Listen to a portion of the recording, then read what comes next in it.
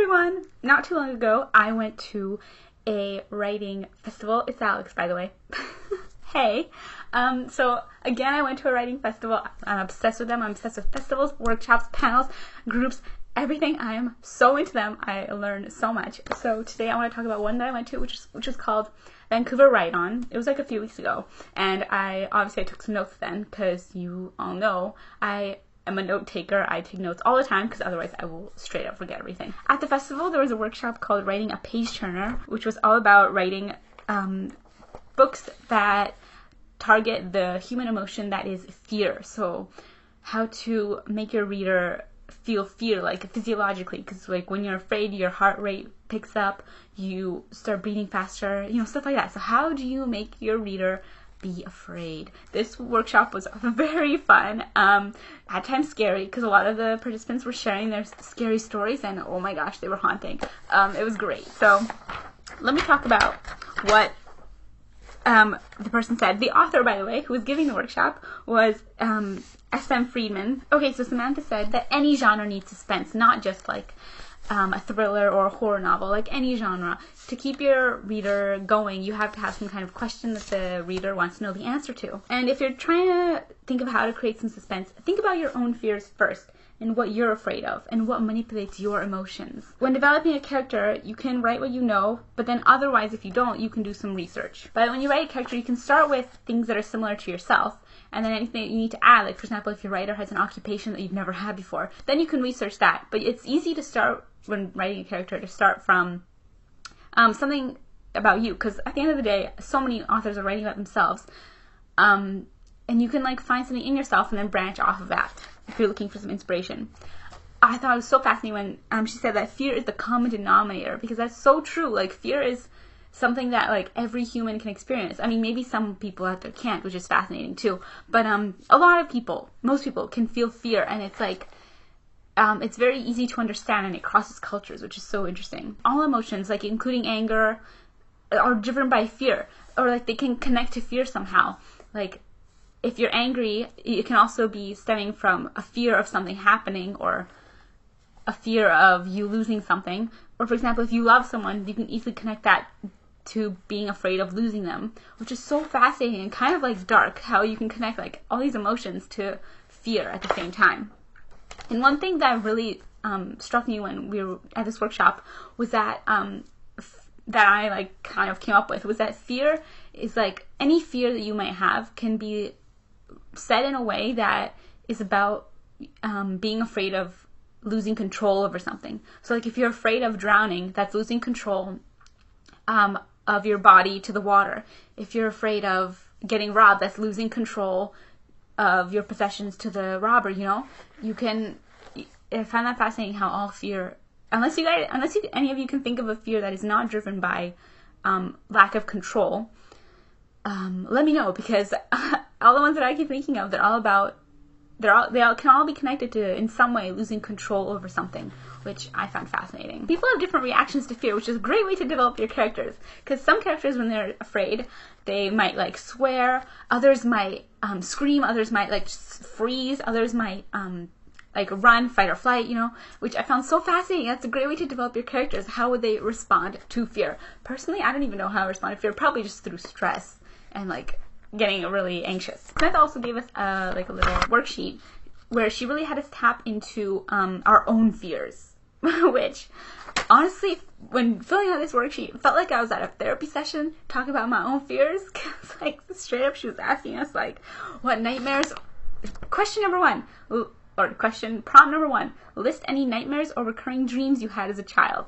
Does that not sound something like straight out of a counselor's office? So that's what I did, and man, and that's what everyone else did. And then she also, at the end of every prompt, she had to share things that people shared were like scary. People talked about how like they were afraid of their house flooding, because their house flooded once. Someone talked about how they were followed into their apartment, and then when they got this strange feeling, they looked through the keyhole in their door and they saw the person that they thought was following them like straight up behind the door, so they called the police. When I heard that, I was so scared.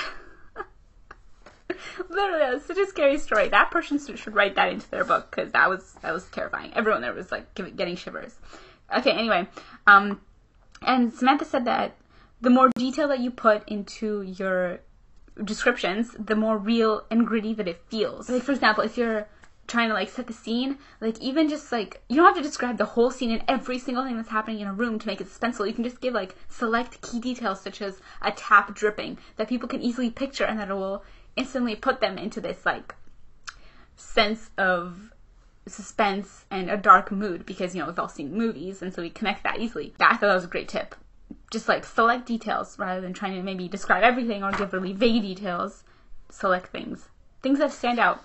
Maybe not even something as generic as a tap dripping, but something that you can come up with that's even more interesting. That's a very fascinating detail that will stand. That is a very fascinating detail. I swear I talk way too fast. That is a fascinating detail that will stand out and people will remember, and it will easily put someone into the scene. But you don't want to do things that are too cliched, because no one likes cliches. So after she had us delve into our childhoods, the next prompt was list 10 fears that you have as an adult. And I found it interesting to think about how they would change from a child to an adult, like after you've been like ruined, after you've been, you know, more developed and more shaped by society, which I feel like not shape you in the best way. I thought it was fascinating to think about how your fears change. So I encourage you to try this out, because these are some good prompts. Like, they will give you some ideas for things that you can write into your story to add fears, because you can just add your own fears. At this prompt, it was when I started thinking that all fears seem to stem from this loss of control. Like, some things that I noted was like, as a kid I was afraid of getting sprayed by a skunk, which is like losing control of, you know, your environment, because the skunk is doing something that you can't control.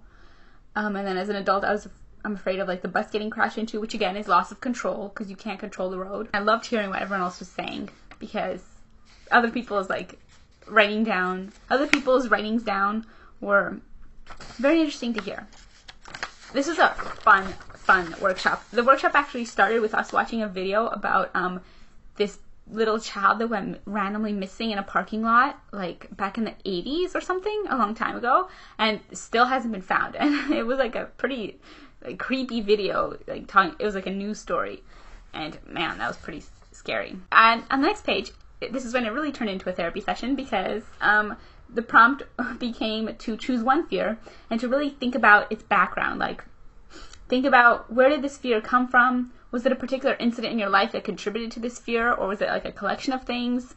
And then using five senses, detail how you feel when confronted by this fear. So like, what happens to your physical body in terms of like all five senses when you experience the fear, or even when you simply think about it. I found this very interesting to do, to write this out, because it like really gets you thinking about yourself and like the things that have contributed to your fears throughout your whole lifetime. These prompts were great. This highly made me want to check out S.M. Friedman's books, because she has one book where it's like about these kids who are brainwashed into thinking that they're better than everybody else because they have these like psychic powers or something.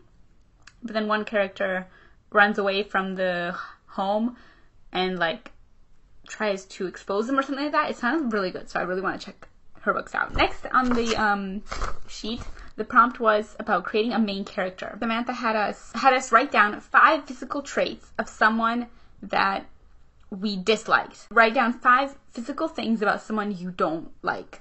And this is when creating a main character. And then after that, she had us write 5 personality traits about someone that we do like. And I found that very interesting, to combine like the things that you don't like, physical, things you do like, personality, and put them into one character. Very, very interesting. And then the final prompt was to just brainstorm and use the main character that you created, combine it with one of your fears, and put that character into that situation. And yeah, to see how they internalize the fear, to think about the different other characters that might be there and what their fears are, to think about how their fears shape them into who they are, and how their fears shape their everyday decisions in life. Another thing that was very interesting is that they said that you can combine 2 fears into one book. So, for example, this was said by someone at one of the people at the workshop. I swear, everyone that goes to these things are so smart. I love everybody that comes. So they said that they have this fear of running out of time to have a family and a career, and then also having a fear of bed bugs. So they combined them by making a book where some family's money that they were going to use to put into an investment, they now have to lose it all because they have to spend it on fixing this bug infestation in their house. And when I heard that, I thought that was so smart that they came up with a way to combine these two fears. So if you can figure out a way to do that, props on you. Definitely try. It's going to probably come out if you write out all your fears and then try to find ways to link some of them together. I hope you all enjoyed hearing what I learned at this workshop, at this festival.